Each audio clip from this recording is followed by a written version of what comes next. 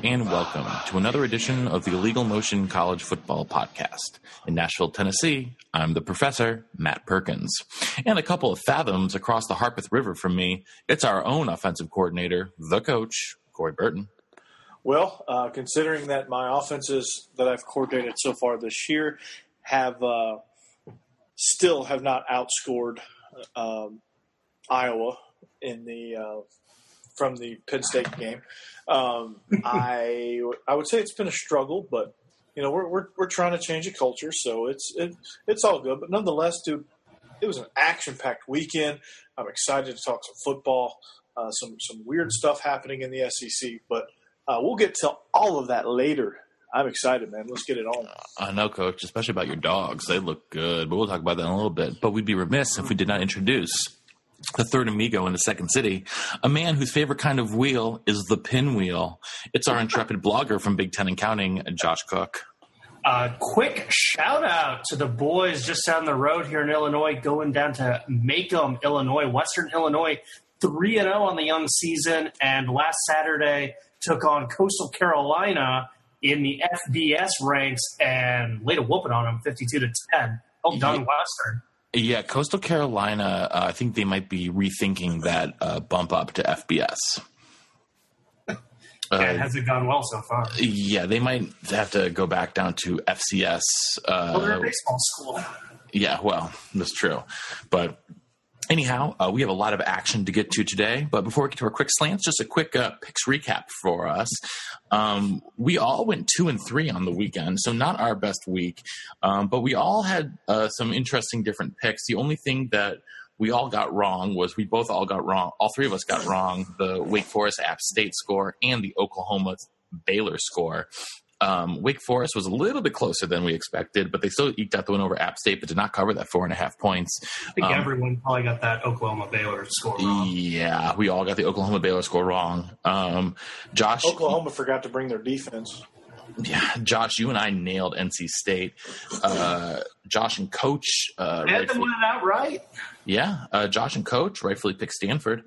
And Coach and myself rightfully picked Michigan over Purdue. So Michigan. For the season, Coach, you're still in the lead at 14-6 against the spread. Josh, you're 12-8, and I am way behind at 9-11. But time to hit some quick slants here on our week 4. All right, Lee Corso doesn't pick the games very well either. Yeah, well, it's time for us to hit some quick slants. So, Josh, you can come up to line first. Yeah, my first one is the Duke-Carolina game, usually a great basketball game, but an intriguing football game last Saturday. Duke got the win, pushes them to 4-0. They already have 3 wins over Power 5 conference teams. A bowl looks inevitable, but now the question is, with such a hot start, can they break through, have an 8, 9, maybe even 10-win season? Can they have all the stars align and steal this division? Who knows? David Cutcliffe's team playing really well. On the other side of the field, North Carolina drops to 1-3. The Hat Man, Larry Fedora, his season is kind of on the brink already. Projecting ahead, I'm not sure they're going to be favored in a game until November 9th at the earliest when they travel to Pitt. This is a team that made the conference title game a few years ago. You like to see sustained success. You like to build off those breakthrough seasons. And thus far, the Tar Heels haven't. Worst record last year, and currently things are falling apart. All right, Coach. I know you got a couple of SEC games for your first slant. Well, I want to start with one in my own backyard. Vanderbilt thought they would call out Alabama. They got off to a 3-0 start, and I threw out a stat last week with Mississippi State, Vandy, and Kentucky all starting the season 3-0 for the first time since 1911. They were all feeling themselves, and they all 3 lost. And so we'll talk about all 3 of those games plus one other. But Vandy, they didn't just lose; they got all they wanted from Alabama. It was a score of 59-0. And hold on, guys, I just got this across the wire. Oh, Alabama just scored another touchdown. But I mean, they were early and often on a roll. Alabama was able to get. I think they were able to clear their entire bench. I think Tua Tagovailoa got extensive minutes at quarterback. Najee Harris was able to get a lot of time at running back. They were able to rotate a lot of guys in, and it was ugly. Tagovailoa was 8 of 10 for 103 yards and 2 touchdowns. Damien Harris, 12 carries, 151 and 3 touchdowns. Jerry Jeudy of Alabama had 3 catches for 68 yards and a touchdown. The only thing Vanderbilt was able to successfully do is they got back to the locker room at the end of the game without any guidance. But other than that, they were pretty dreadful there. Another game I kind of want to mention, a little bit less in depth, but how bad are the Missouri Tigers? It is. I mean, I flipped over. It was like towards the end of the first quarter. It was 28-0. Auburn was up on them. They ended up beating them 51-14.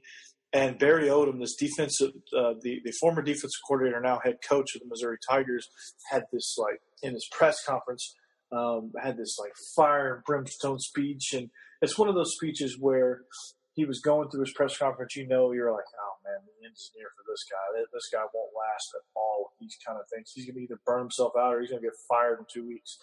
But it's bad in Missouri. I mean, they're not just losing; they are getting their brains beat in every single week. So that's a couple teams. I wanted my first quick slant to be the quick slants that hit at 5 yards and go to the house. just want to talk about a couple of SEC conference game beatdowns with Vandy and Missouri. All right. Well, for my first slant, I wanted to keep things quick. So there were a bunch of Pac-12 games over the weekend that we're not going to talk about here in our Deep Roots. So instead of just going through the numbers like usual, I decided to write a haiku for each of them. But I'm starting with my overall haiku. Now, Matt, I just want to jump in real quick. Yes. It's been a while since I had high school English. Is that 353? 575. 575. All right. Thank you. So, Pac-12 after dark, a good reason to stay in if you like offense. Bryce Love runs amok. Mora can't find any D. Rosen's still amazing. Cal unis look great. Trojans come out quite sluggish. Turnovers kill Bears. Yeah. No punts for Pettis. Makes no difference for Dubs. Too wet for Ralphie. Bluetooth saves his job. Someone should cover Harry. Freeman bottled up. Nice. And for those of you curious out there, that was my recap in haiku form of Stanford's win over UCLA 58-34, USC 30 over Cal 20, Washington 37 over Colorado 10, and Arizona State with the upset over Oregon 37-35. You didn't write one for the Pirate? No, because it was a non-conference game, and non-conference doesn't get haiku. So are you going to do that the rest of the season? I mean, if the fans like it, if the listeners want some haiku in their lives, I am happy to get. But maybe I'll try some freeform. Maybe I'll try some iambic pentameter for some other games later this season. Maybe I can do green eggs and ham for Jim Mora. I will not play defense over there. I will not play defense over here. I will not play defense in the box. I will not play defense in the alley. I will not play defense, Jim Mora. I am. I will not sack the quarterback. I will not defend with a defensive back. I will not defend in a box, in an alley, or over here or over there. I will not play defense, Jim. I am. Yeah. The people in Westwood are not exactly pleased with our old friend Playoffs Junior. They should show their anger by attending games, because right now not attending games is the norm. Yeah, okay, so I might have a Rose Bowl rant later this week or sometime next week, but I'll save that because that is not a quick slant. That might be a slant and go. So, Josh, I'm gonna let you go off with your second slant. All right, I got a Texas two-step for us. Buried in some great overtime games, some close games, some upset games. It was a really intriguing matchup. Texas Tech traveled down the road to Houston and won 27-24.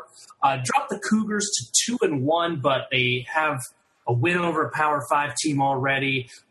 Beat Rice pretty good. Had to deal with all the stress of Hurricane Harvey and whatnot, and to hit conference play at 2-1 and playing pretty well on both sides of the ball is a testament, I think, to the mental fortitude of those players, and Major Applewhite being a pretty good first-year coach thus far. But for Texas Tech, they're playing probably their best ball that they could possibly do right now through the season. Played pretty good defense against Houston. They're 3-0. They beat Arizona State, who just knocked off Oregon. And we knew the Big 12 had 3 really good teams. And we thought TCU could easily jump into that top 3. So the other 8, we were sort of waiting for someone to emerge.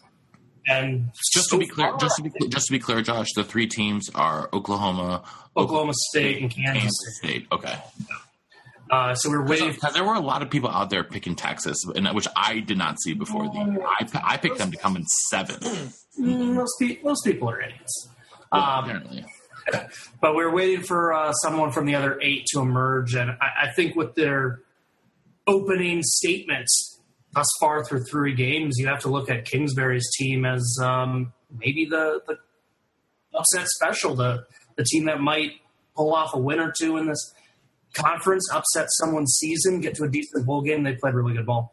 Kiki Kuti is fast becoming one of my favorite players in the country. Yeah. Is it because of his name? Well, not just because of his name, but because that cat can play. 11 catches, 161 yards. I mean, he caught a bomb for a 77-yard score. I mean, he's a beast, man. I'm a fan. I know, those receivers are going to put up big numbers in Cliff Kingsbury's offense, but obviously, when Texas Tech holds opponents under 30 points, which they're now doing this year, they can be dangerous. And the Red Raiders, man, I mean, they get, what's unfortunate for them is that they are at Oklahoma for one of their games, but they get Oklahoma State, Kansas State, and TCU all at home in Lubbock. So, that's going to be a lot of fun. It's always tough to play out there in West Texas. It's going to be a night game versus Okie State out on Saturday. So they are. Hey, Matt, do you want to be even more at Gary Anderson, by the way? Why? Well, if he hadn't transferred, Stanley would be potentially battling Nick Shimanek to be Iowa's starting quarterback. Oh gosh. Oh boy. I don't mind. You know what? I don't mind Shimanek at all. I think he's a very, very solid signal caller. So anyhow, Coach, I know you got a couple more SEC games for us, including the underwhelming Bayou Bengals. Oh yeah. Number 25 LSU hosted Syracuse. And Eric Dungy had himself quite a game, 32-52. 265 yards and a touchdown. Darrell Williams led the Bayou Bengals in rushing with 16 carries for 92 yards and a touchdown. Steve Ishmael led the game in receiving, 11 catches, 123 yards and a touchdown for the Syracuse Orange. Orange getting back. I don't ever believe in moral victories, but this is one that Syracuse can look at and say, hey, maybe we're not quite so bad. Maybe we're not as bad as we thought we were. Maybe things are going to actually be okay. For LSU, man, that Mississippi State win is looking a little bit like it makes more sense. Like maybe Mississippi State was the better team in that matchup. Maybe LSU wasn't as vaunted as we all thought. Maybe they're just seems like they're just regressing under Ed Orgeron. But I kept seeing that score and I'm like, that's not good. But there were so many other good games on. I never really checked on them, but I was just like, man, that's not good. 35-26 to Syracuse. I mean, Syracuse is a team that should be getting blown out week in and week out by teams like LSU, but it's weird. Also, South Carolina, they're feeling the effects of losing Deebo Samuel. They squeak out a home win against Louisiana Tech. the story of that game was South Carolina won the game on the kicker's very first career field goal. So that was kind of neat, kind of interesting. It's kind of disheartening that they had to win in that fashion. But again, they're reeling. They're not very deep yet. They're extremely talented. They're just not very. They don't have a whole lot of depth yet. And, I mean, they're really missing Deebo Samuel. Coach, is Deebo Samuel your favorite non-dog player in the SEC? Ooh, maybe. The way you talk about him, it really sounds like it's either got to be him or Tua Tagovailoa. Yes. I mean, Najee Harris. I really like Stanley Williams at Kentucky, the running back. Stanley Boom Williams. I really like him a lot. He's actually a Georgia product. He came from Monroe, the Monroe area. I forget what high school. There's like 37 high schools in that area, so I forget which one it is. But I'll tell you who's not sitting comfortably right now. This might be the worst 3-1 team I've ever seen. And that's the Tennessee Vols, and a game that we'll preview next week. I mean, honestly, as bad as they are, it may not be worthy of being a deep group unless there's no other games. But I mean, my God, I've never seen such a mismanaged game with them and UMass. I mean, UMass 0-5. UMass is awful. UMass is. But you're missing the big picture, Coach. Though Massachusetts had a secret weapon on the sideline. Marcus Camby? No. Chris Berman was a special assistant on defense for the game. Oh, that's why. Okay. Yeah. Okay. Yeah, there you go. That's it. That's the answer. Well, dang. Okay. Well, shit. Wait. Berman, I'm out. Berman went to Brown. I don't know what he. Yeah, but he was on the sidelines. Oh my goodness. Yeah, it was bad all around. Looking at the quick slate of games, Coach. By the way, week 5, we've got some real good matchups. Our entire podcast later this week might be Deep Roots because I think we got about 8 or 9 games that we're going to want to really get into. But well, this could be the end of the Butch Jones era next week, especially if Georgia the team we're going to talk about later, especially if they go in and lay down another smackdown. But my God, I mean UMass, Berman and all, they had to hold them off. They scored less points against UMass than they did against Florida. I know. Quint is. You got to beg the question: is Guarantano that bad that he can't beat out Normandy? I mean, they really are a one-trick pony with John Kelly. I never thought I'd ever say. I say that jokingly about some teams in the SEC, but there's more to them. But Tennessee truly is a one-trick pony. They have nothing else. Obviously their receiving core is depleted without Juwan Johnson. I think that's really showing because they have no one on the outside that teams are scared of at this point. Their offensive line is underachieving. I mean, they had one of the better. I mean, they did well. They did well recruiting offensive linemen, but they haven't developed to worth the crap. And then in this game, I mean, UMass was just going cover 0 a lot of the time to sell out against John Kelly, and they and the Vols couldn't take advantage of it. I mean, he still got his 100 yards rushing and a touchdown on 25 carries. Yeah, but it took 25 carries to do so. Yeah, I mean, I attributed it to Berman. Why is Normandy 17 of 27 for 187 and a touchdown? I mean, is UMass playing lockdown cover 1 or cover 0?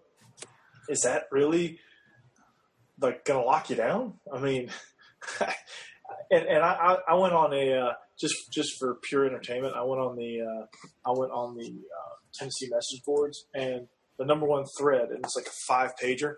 It's if Butch is axed, offer Fuente in that $5 to $6 million range.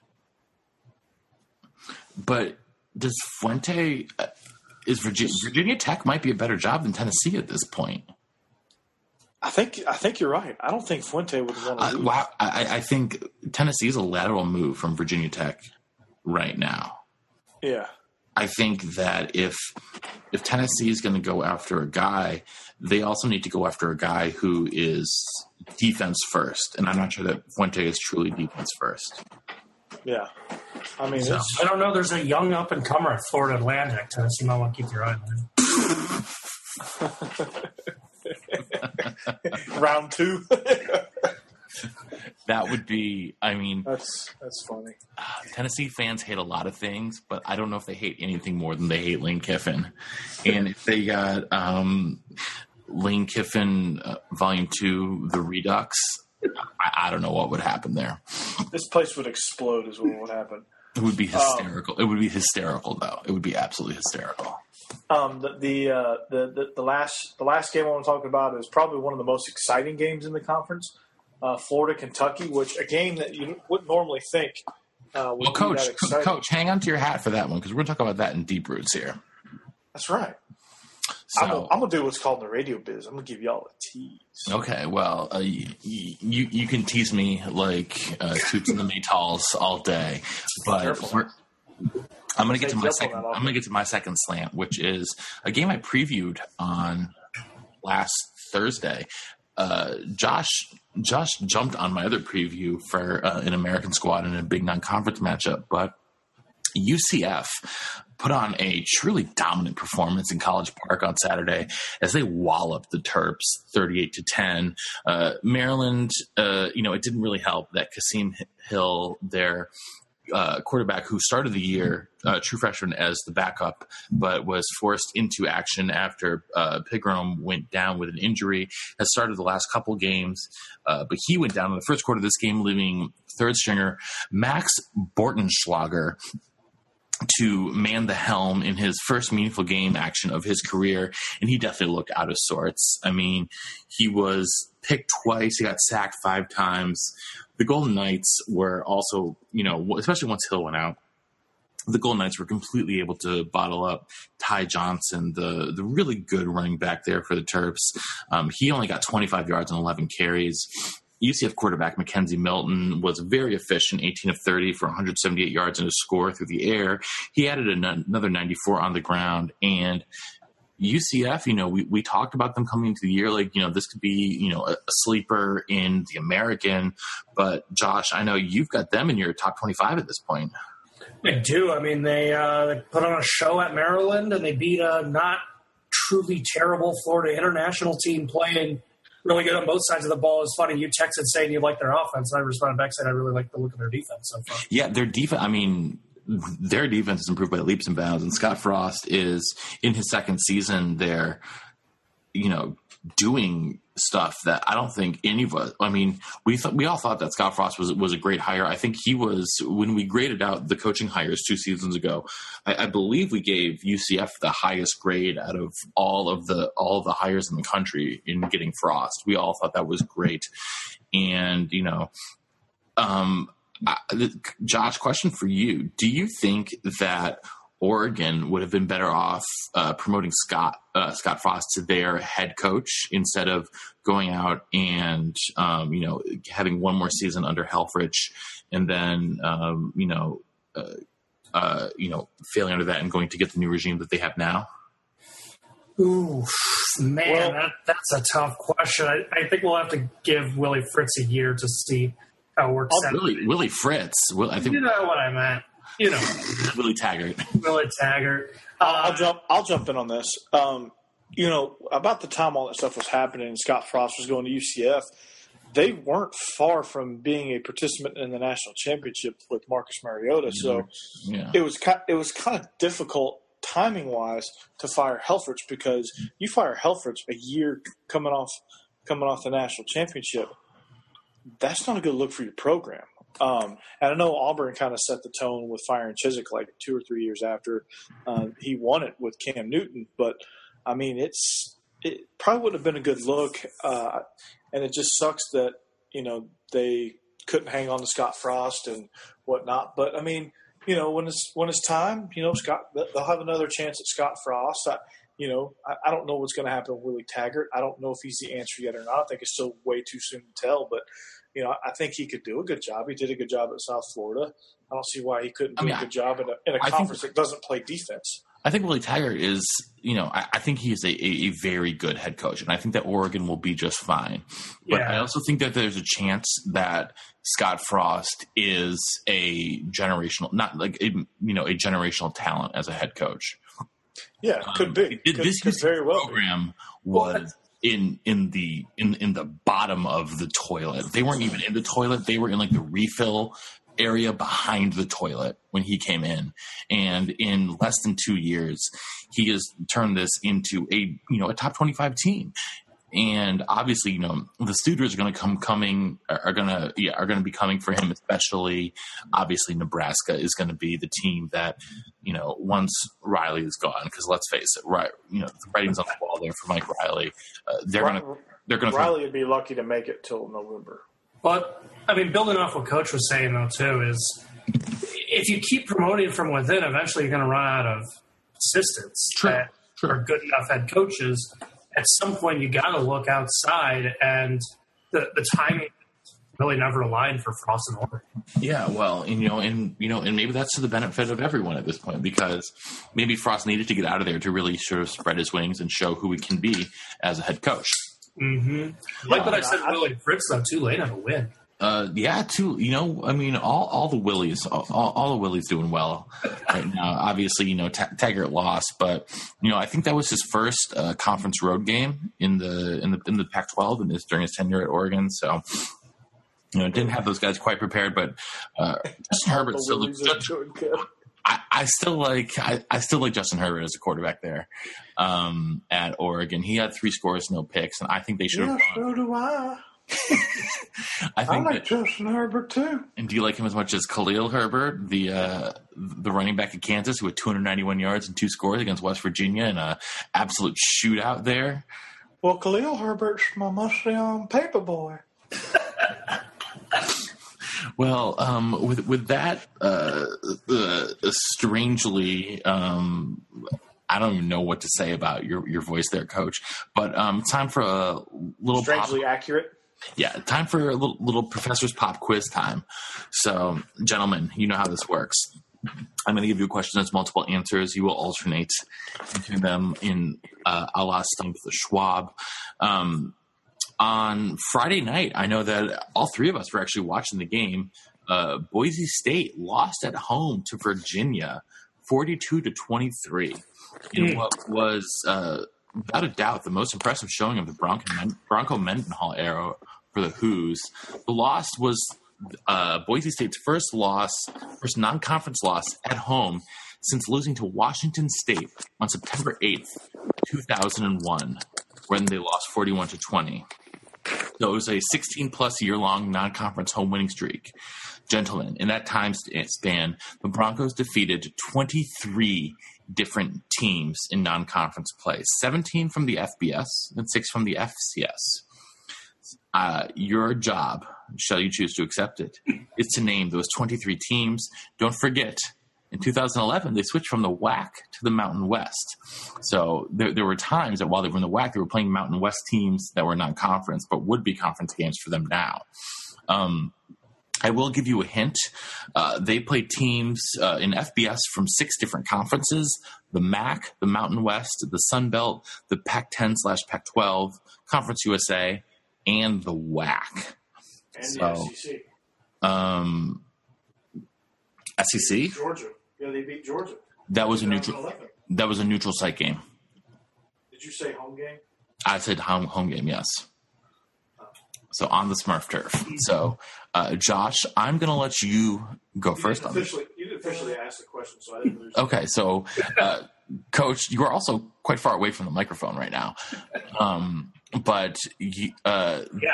So there are 23 teams that they have beaten, 17 in the FBS, 6 in the FCS, during the 16 plus year long winning streak for non-conference games at home for the Broncos on the Smurf turf. Josh, name those teams. Well, I got one right off the bat. I remember it because LeGarrette Blount landed a really good left hook after Oregon got defeated. That is correct. That is one of the 4 Pac-10 or Pac-12 teams that they have beaten. Coach?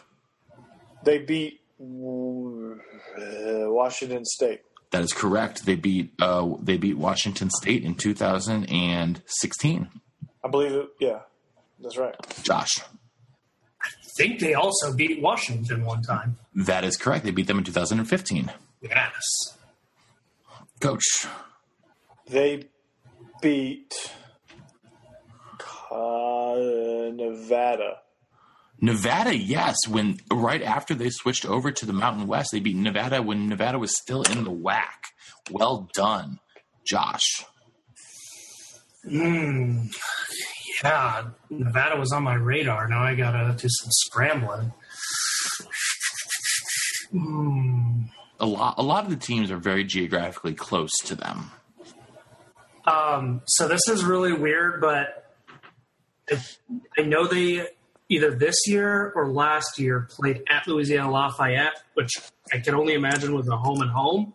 Because why would you do that contract otherwise? So I'm going to go with the Raging Cajun at some point. That is correct. I might be exhausted I might be out of teams, coach. They beat it. There are two other Sun Belt teams that they've played, including one this year, Josh. Coach's turn next. Who'd they play from the Sun Belt? They played and they beat Louisiana Monroe. No, sorry, Coach. Not quite. Josh, for the win. So, I'm kind of thinking they probably have played BYU a couple times. They have played BYU more than any other team. They've beat them 4 times at home in that time span. That is correct. Have they ever played Eastern Washington? They have not played Eastern Washington. Okay, good, because that was my next guess after BYU. All right, so I will go through the teams. In the MAC, they have beaten Central Michigan, Bowling Green, Miami of Ohio, and Toledo. The Mountain West, you mentioned BYU, but they were an independent at the time that they beat them. They've been independent in Mountain West while Boise was in the WAC. So they've also beat Wyoming and Utah State while they were during the time that Boise was still in the WAC. Sun Belt, they beat guys in-state Idaho. Come on now. Well. You got Louisiana Lafayette, but you did not get Idaho. When did they play at the Raging Cajun? Was that this year or last year? Last year. And then Lafayette fired their defensive coordinator after the game, right? That is correct. Nice. They also played Utah State multiple times. They beat them twice at home when Utah State was an FBS independent. From the belt, they beat Idaho, Louisiana Lafayette, and Troy. This year they beat Troy. You guys got 3 of the 4 Pac-10/Pac-12 teams. You got Oregon, Washington, and Wazoo. You did not get the team that they've beaten the most, which is Oregon State. I mean, everyone beats Oregon State the most. Yes. From Conference USA, they've beaten Tulsa and Southern Miss. From the WAC, you guys got Nevada. And from FCS, they've beaten Idaho State twice. They've beaten Portland State, Sacramento State, Weber State, UC Davis, and UT Martin. Coach, come on, that's in your backyard. How do you not know who UT Martin played all the time? The damn Skyhawks. It was back in about 2000. That looks to be about 2013. They beat them. So.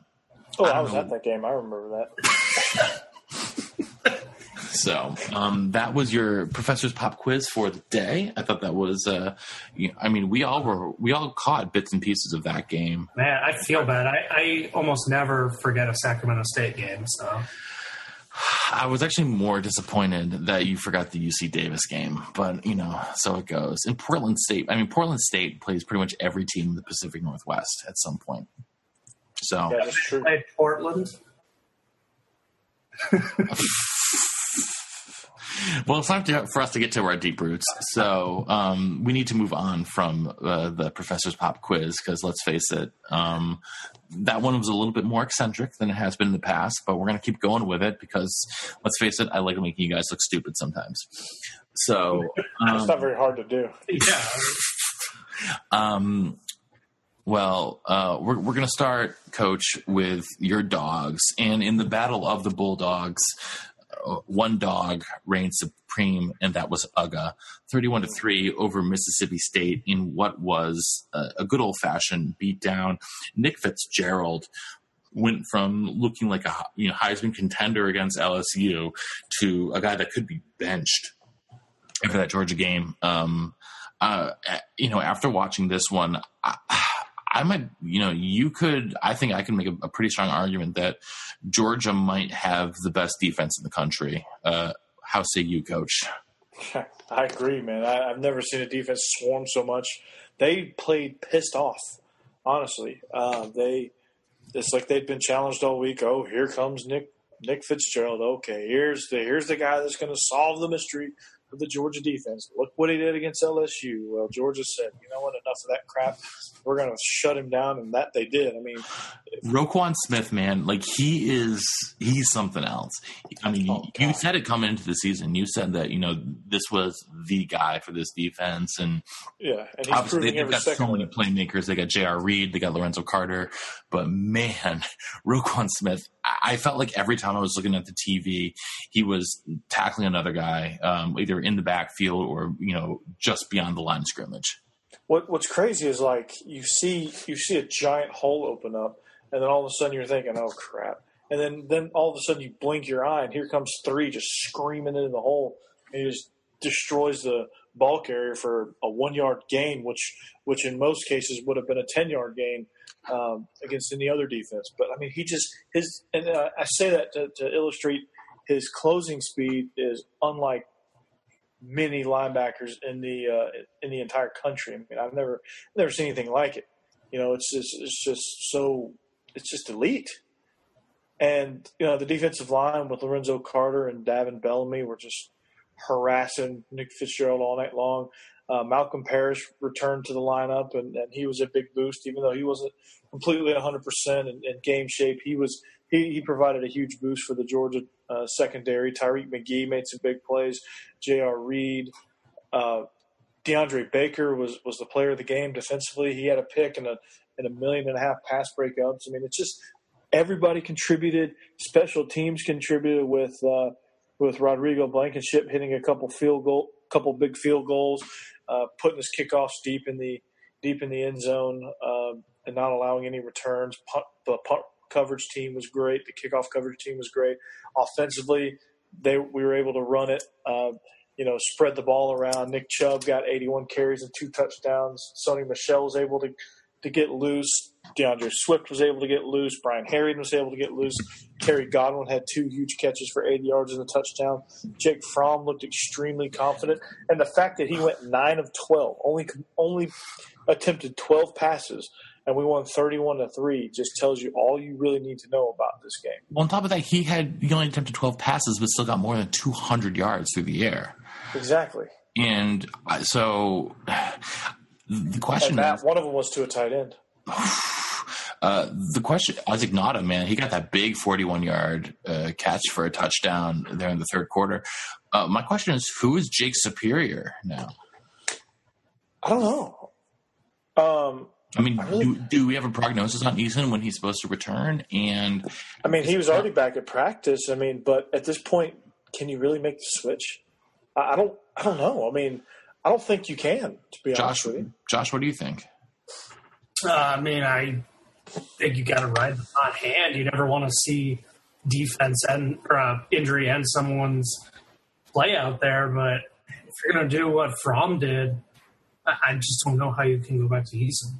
Yeah, I don't know how you can go back to Eason either, even though, both these guys are, we're both very, very highly touted recruits coming in.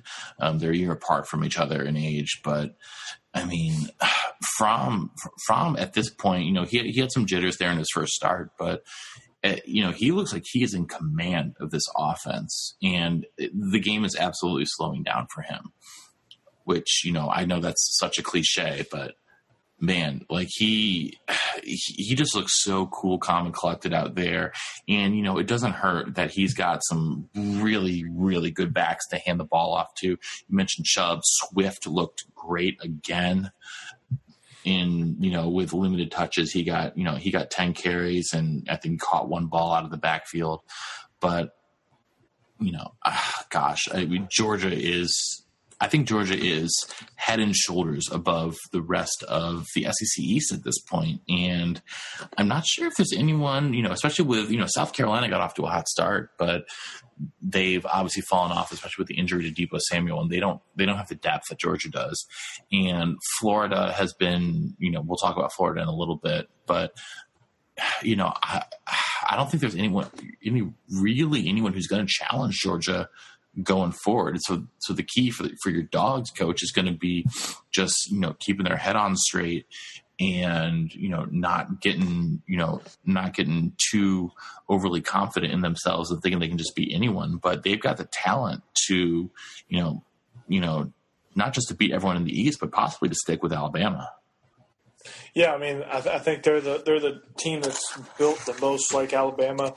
This Georgia team has never really experienced this much depth, and that's the thing that I'm impressed with the most is just the depth that Kirby Smart has built in just his second year taking over the program. So you have to think that it's not going to be long before they're competing with Alabama on the field.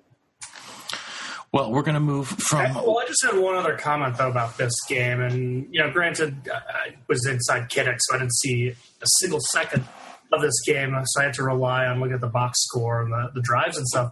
One thing that I noticed is Mississippi State just seemed to not really take advantage of the few opportunities Georgia gave them.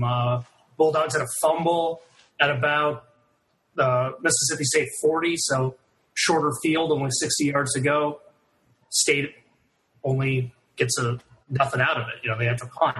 And then State's field goal at the end of the first half, that was that drive got down to a 1st and 10 at the 15 and got only 6 more yards before kicking it. You can't have an empty trip inside the 10 like that. And then in the second half, the interception, led to a Georgia touchdown a few plays later. 28-3 at that point, kind of over, but then the interception leading to another field goal. Just those backbreakers. I think if they'd take advantage of that shorter field and finish that red zone trip with a touchdown, maybe it's 14-10 at halftime. We're talking about State have a little bit more confidence, a little bit more pop in the second half.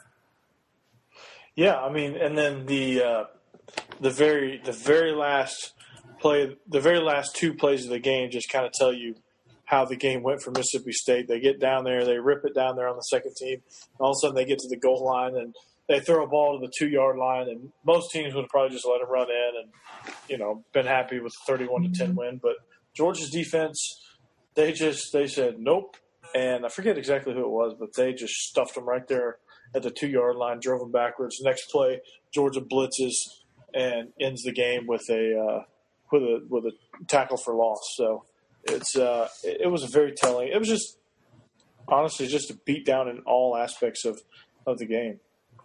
All right. Well, from one co-host's native team to another, we're going to head to Kinnick Stadium, where you were in the house, Josh, for what was the best game of the weekend. Penn State on a miracle play to end the game, beats your Hawkeyes, Josh. But obviously, a lot of people say, there are no such thing as moral victories or whatever. But Iowa looked up to the task on Saturday. Akram Wadley, had a bit of a national coming out party. Big Ten fans know who Wadley is, but I don't think a lot of people outside of the Big Ten know who Wadley is. But he was almost at the level of Saquon Barkley, who I am convinced at this point might be actually a bionic human. He is something else, and I despise Penn State, and and I am still ridiculously impressed with Saquon Barkley. So, Josh, you were in the house. Give us your thoughts on the game. Iowa's defense is legit. The offense still a work in progress. Iowa punched way above their weight class, but the reason they couldn't finish off the upset is they got nothing offensively in the first half. And I know they were up 7-5 due to some flukiness. Penn State missed a field goal. Penn State had some red zone trips end in just 3 points. But at one point, Iowa had 20 total yards of offense and 20 yards of penalties. Way too many drops, poor on third down. They just couldn't do it. If they had one drive in the first half, if it was 14-5 in the first half, I think they would have pulled it off. But The defense just got gassed because they were out on the field all first half, and it ended up being almost 40 minutes of time of possession to 20 minutes time of possession. Penn State doubled us up in TOP, and Iowa just didn't have the same pass rush push on that last drive, and you saw it with that very last play. McSorley got to throw it into a really tight window, but there really wasn't much around him pressuring him. And that was the difference between the first half and especially that fourth quarter where Penn State did just enough. I want to talk about that safety there in the second quarter, Josh. Terrible play call. Terrible play. Who throws a toss play where Wadley gets the ball like 6 or 7 yards deep in the end zone with, when they didn't even block the backside defensive end? I did not understand that. That's what we call getting too cute. That's where you outthink yourself. Iowa got 3 yards on a quarterback sneak. Like, do they think that? I would have done another quarterback sneak. Did they think that the defensive end was going to bite on that terrible fake to the fullback? I don't know. I really don't know. It was bad play call, and in many ways, it cost Iowa the game. I know it really did. It really, really did, and obviously, my man crush Nathan Stanley acquitted himself very well. Oh, he got no help. There were drops left and right. Oh, I know. Matt Vandenberg was kind of a disappointment in this one. Yeah, I think he's still a pinch slow from his injury. He had a pretty massive injury a year ago that he might be back, technically speaking, but he's not as explosive as he is. And I'm surprised they didn't go to Noah Fant more because I think he's a mismatch. I think he's a very good tight end. Yeah, I mean, that's what Iowa's still figuring out. I mean, Brian Ferentz, let's not forget, this was his fourth game ever calling an offense. He's never done it at any point in his career before. And, I mean, Coach, you mentioned some of the struggles for you coaching a high school offense your first year. What Brian Ferentz is trying to do the same thing at collegiate level against a top 5 team. Yeah, I mean, you got defenses, and I've actually experienced a couple games where it didn't matter what you called, how brilliant the call was.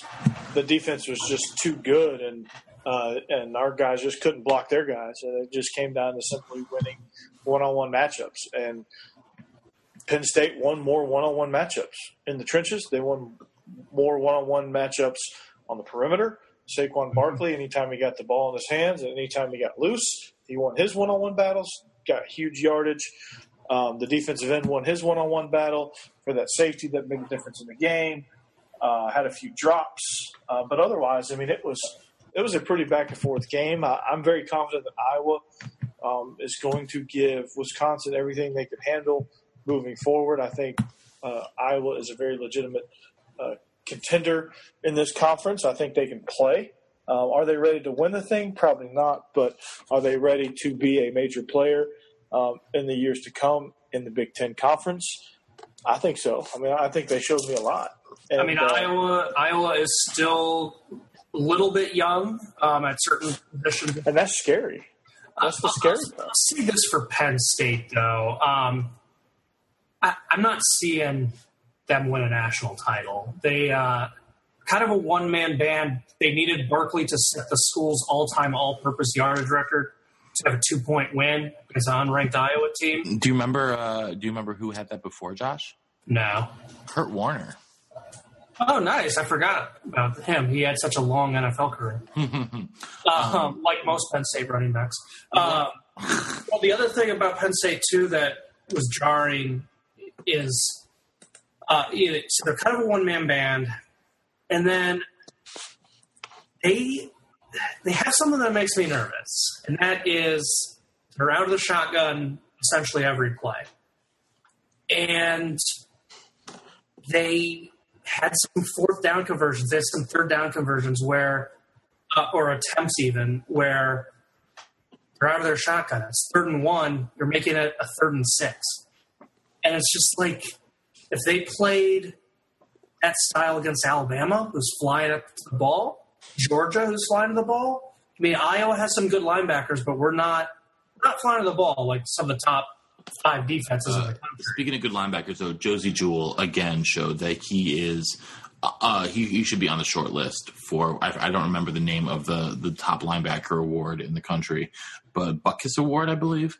That he needs to be there because he was everywhere, and he had at one point he freaking him and Barkley had some serious collisions. Yeah. Yep. I mean, he had 16 tackles in this game, and it felt like he had, 60 tackles. Given, one of the things that, looking at this game, Penn State ran 99 offensive plays to Iowa's 45. Wow. Yeah, I mean, Josh, you talked about time of possession being, twice as much for Penn State over Iowa. So the fact that Iowa was in this game is a testament to their defense.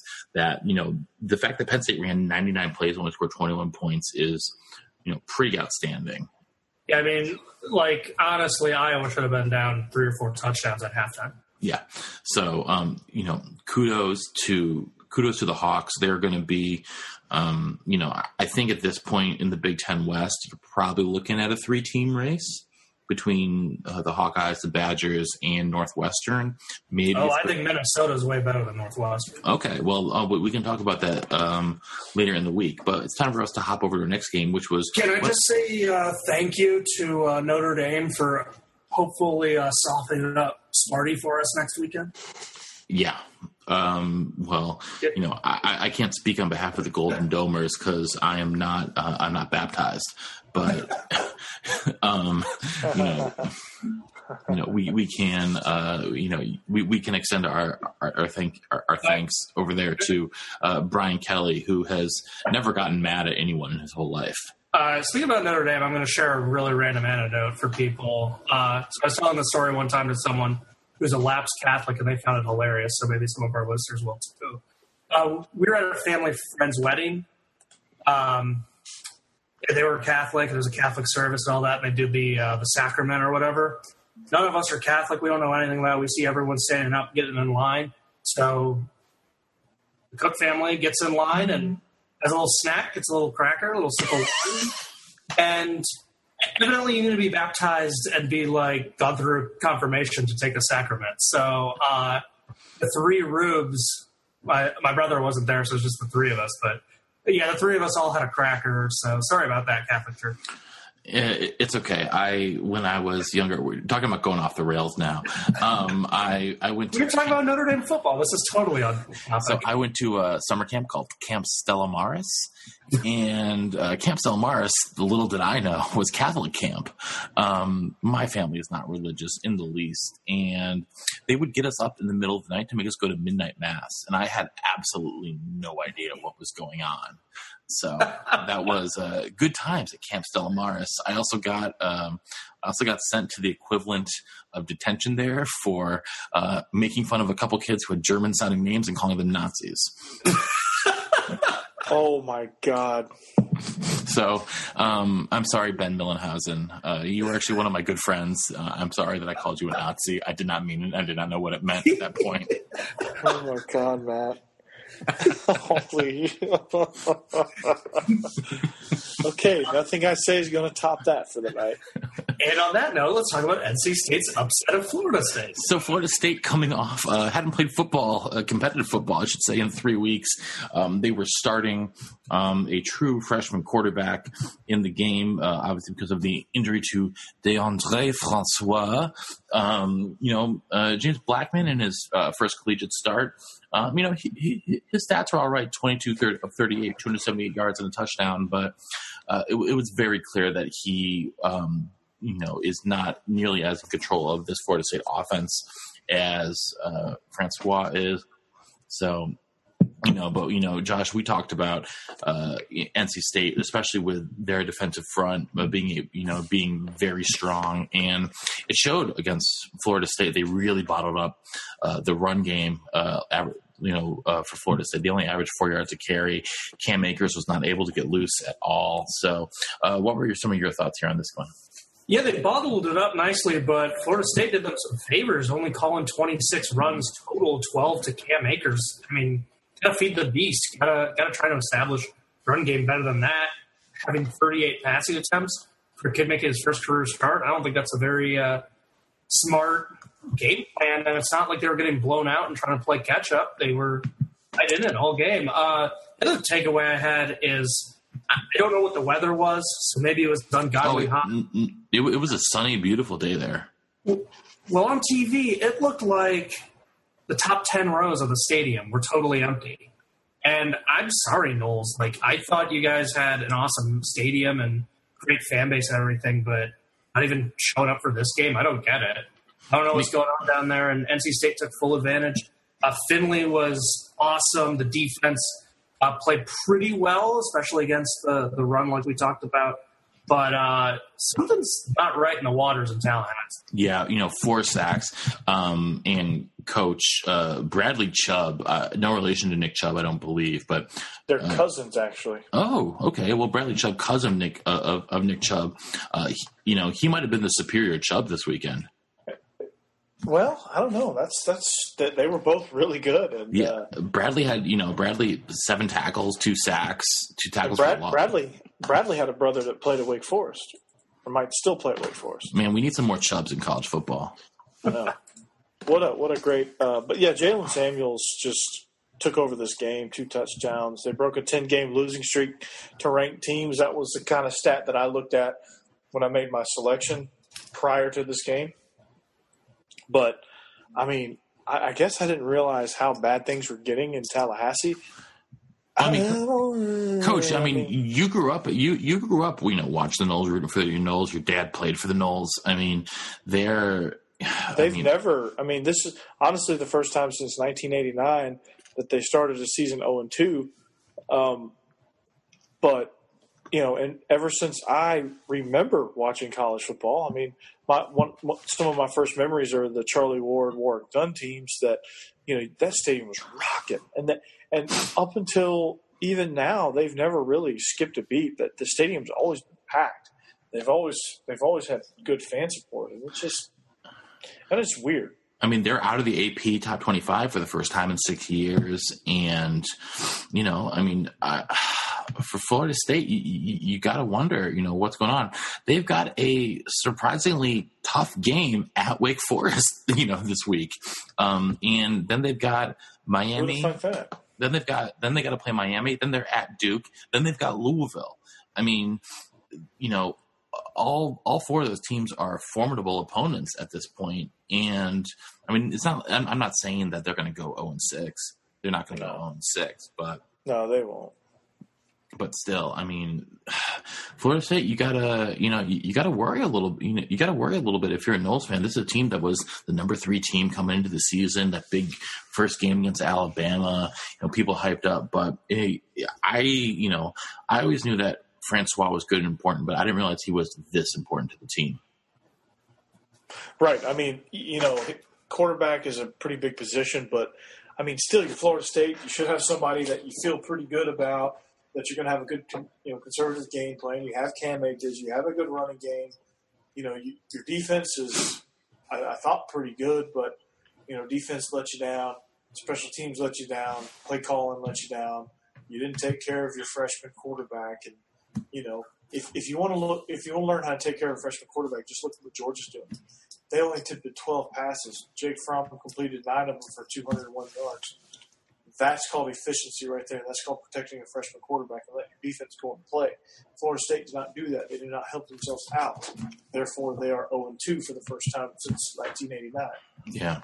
Well, let's switch over to another team from the state of Florida that eked out a victory in Lexington. The Gators 28-27 over Kentucky. Kentucky's defense on that last drive, Coach, was so mixed up. They decided just to not cover the wide receivers, especially I forget who caught the last touchdown. Was it Powell who got the game winning touchdown, or was it Tony? It was one or the other. But they just decided that they didn't need to cover anyone on the last drive. And they only had 10 men on the field and had 2 timeouts. Someone call a timeout. I know, but Josh, you must be happy because you've been calling it was Freddie Swain. Oh, Swain, that's right. Coach, you've been sorry, I should say, Josh, you've been calling for Luke Del Rio for a little while now. He came in and was a savior for him. Yeah, I mean, 9 of 14. I know he had the pick, but I just think he's the best quarterback of their team in terms of having experience, making reads, and things like that. I mean, Felipe Franks, the ceiling on him is pretty high. I mean, we saw that during the Tennessee game. I just think Del Rio's experience is something Franks is yet to recreate. But, I talked about missed opportunities for Mississippi State. My God, Kentucky leaving points out on the field, left and right. They missed a 48-yard field goal. I know that's a long one, but Austin McGinnis has one ball of a leg and is a Groza candidate. Kind of feel bad that they missed points there. They had a field goal to take a 24-14 lead. Problem was they had a first and goal at the 5. And then they had a delay of game, then a 1-yard run, then a 3-yard run, and then a loss of 18. Got to get 7 there. Got to get 7. And Matt, you mentioned on that final drive, just not having 10 players on the field with 2 timeouts. How is, where's Stoops? How's the defensive coordinator not screaming down the field to take a timeout? It was just mayhem. They're not an organized team. I don't think they're well coached. I don't think Stoops is a very good head coach.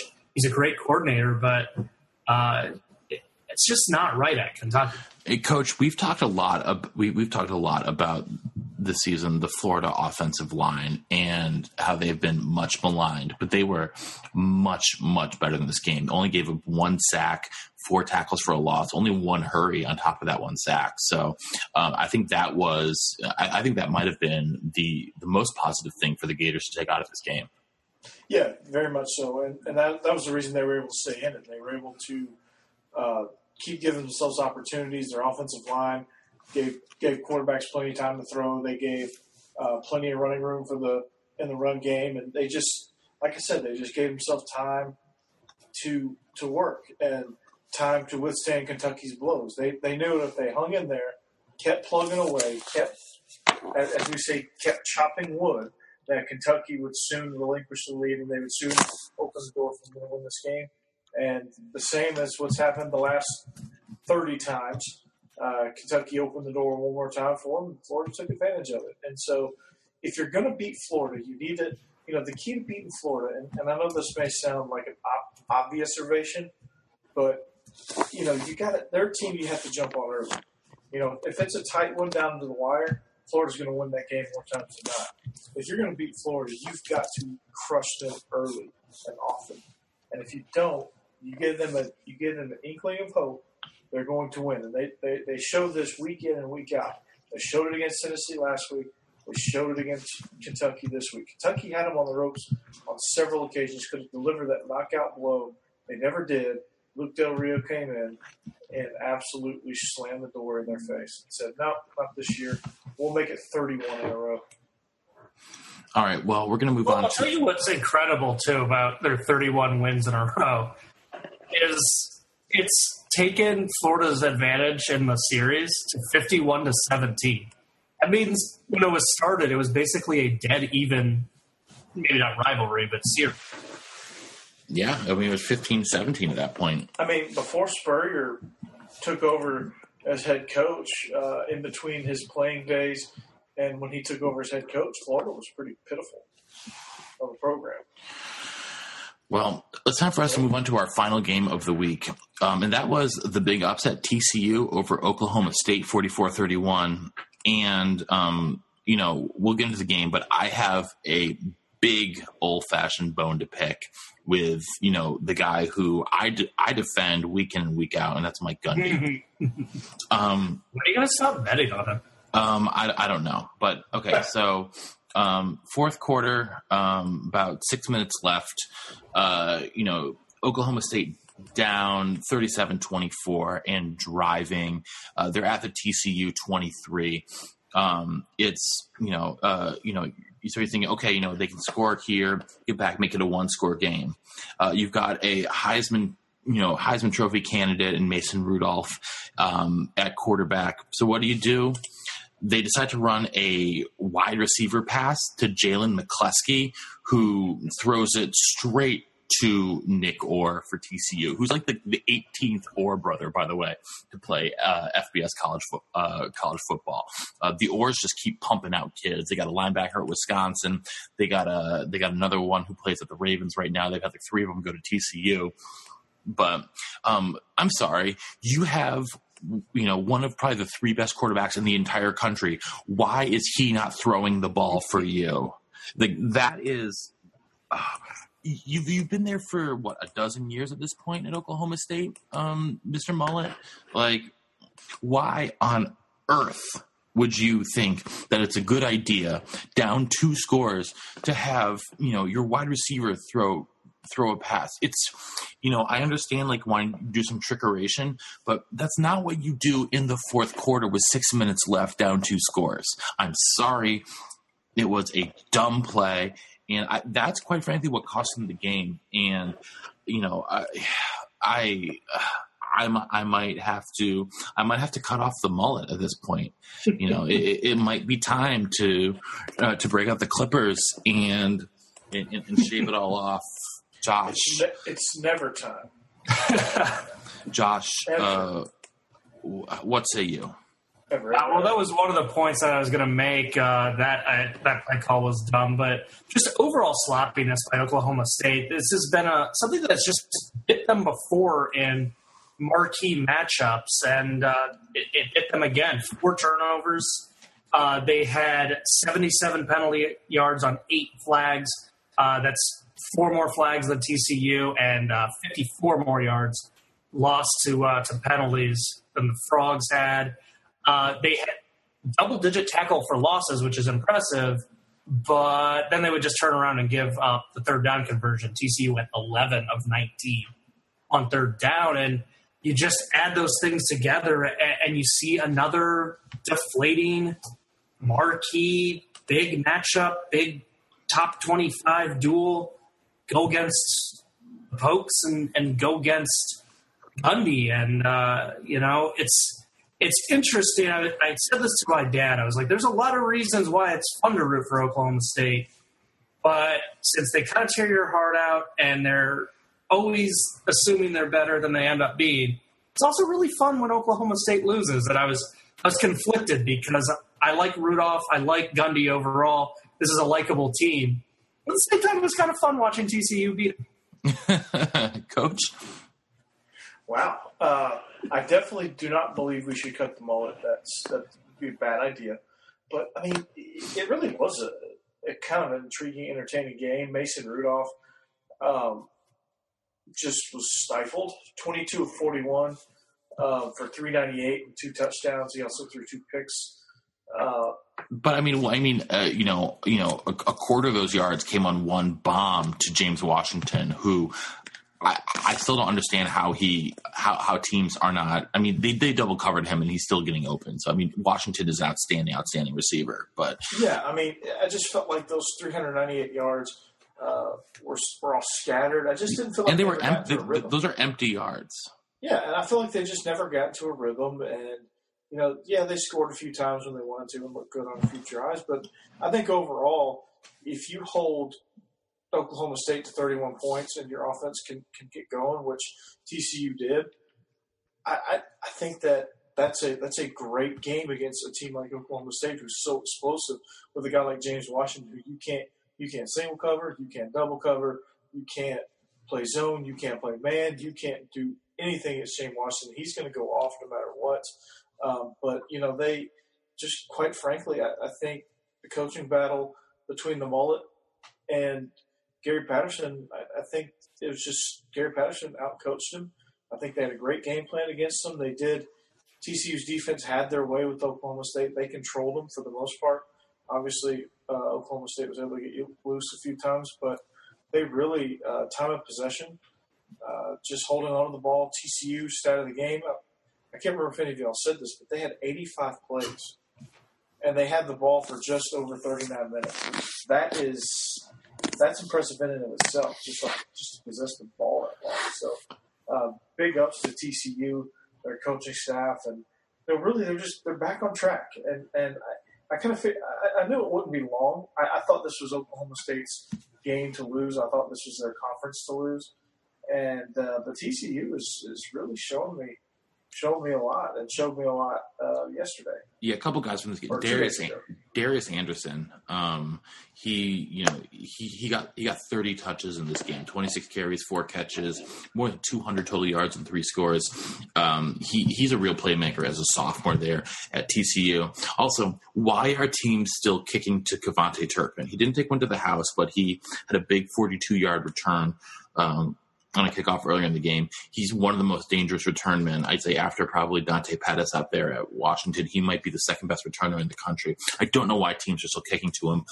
Just another boneheaded, ideas from Oklahoma State. So I'm, as someone who is, I've been pretty vocal about my support for Gundy and the Pokes over the past, 3 seasons that we've been doing this podcast. But man, just between the McCleskey pass and, Mason Rudolph, not only those 2 interceptions, he had a fumble as well. Not taking care of the ball. I'm pretty disappointed here in the Pokes, and I picked them to win the Big 12 this year. And, it's rough. Obviously, they can get it all. They can get it all back on track with obviously with Bedlam. That's not coming up for another month, but they got to go to Lubbock this weekend, and we saw how how well the Red Raiders are playing with that win against Houston this past weekend, and that should be another very high scoring affair. I think that Oklahoma State will be favored in that game, but Texas Tech is not a team to sleep on. So it's going to be. It's going to be some tough sledding for the Pokes going forward, and they've got to get the ship righted a little bit after this TCU loss, because I'm a little bit worried about where their heads are at this point. They don't have time to sulk and feel bad about themselves, because they got to go against the Texas Tech team that we all know can put up some big points. And they'll be fine, dude. They really will be.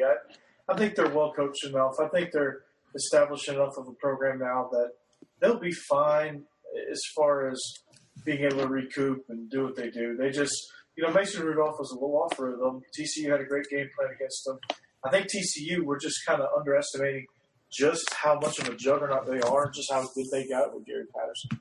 Yeah, and obviously Gary Patterson, one of the longest tenured coaches in the country, and obviously he's a guy who is known as a defensive mastermind, and holding Oklahoma State to 31 points is pretty darn impressive. Especially after, we saw what Oklahoma State did against, Pitt last week and a couple of the other games earlier in the season. But they do not have an easy schedule coming up. They've got West Virginia at home and at Kansas State in the following a bye week. So they've got they've got a week to sort of relish this win, but they're going to have a couple tough matchups going forward. But the Big 12 now it's really Oklahoma's to lose, and it's going to be it's going to be a lot of fun here going down the stretch. Oklahoma, and they struggled with. I think it's also TCU's to lose. TCU's already knocked off one of the top dogs. That's true. That's true. But that TCU, the Horned Frogs, have to go to Oklahoma, which I think is going to be in Norman is always a very difficult place to win. But if they just won in Stillwater. That's true. They did just win in Stillwater, but they have most of their tough games for the rest of the year. They're at Texas Tech, at Oklahoma, at Kansas State. They get West Virginia at home, but they've got a lot of tough road games coming up. So the Horned Frogs will definitely. If they end up going, winning the Big 12, they will have definitely earned it. So, any final thoughts here for you, Josh? I had one shout out that I wanted to do at the beginning of the show. That was to Western, and I had one shout out I wanted to do at the end of the show. and that is Louisiana Monroe quarterback Caleb Evans, 472 all-purpose yards, 343 through the air, and running the ball, he had 16 carries that netted 129 yards and 5 touchdowns. Well done, young man. Coach? Nice. My final thoughts are, what a great week of college football. What a great week we have coming up. The Hilltoppers of Hillwood take on Glencliff, so that should be a step in the right direction for the Toppers. Hopefully, we'll definitely be rooting for you, Coach. My final thoughts. One thing I just want to shout out Josh Jackson again. We've talked about the freshman quarterback from Virginia Tech. Had another great game against Old Dominion.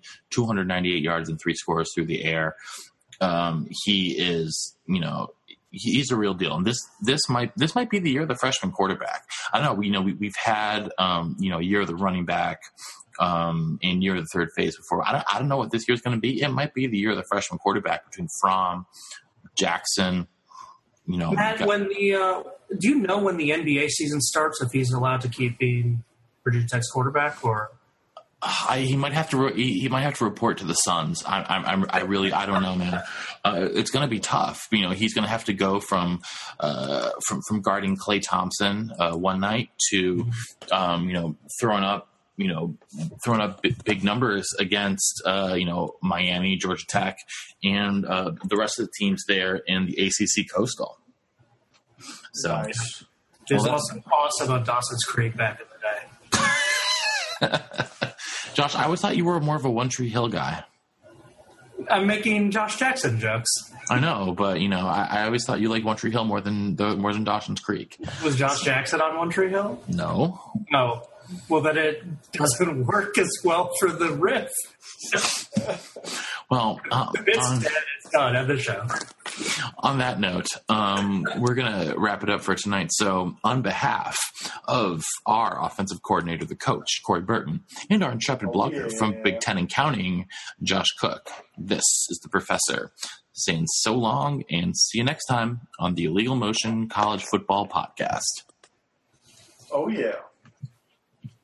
Oh, yeah. Nice. Thanks for listening to the Illegal Motion College Football Podcast.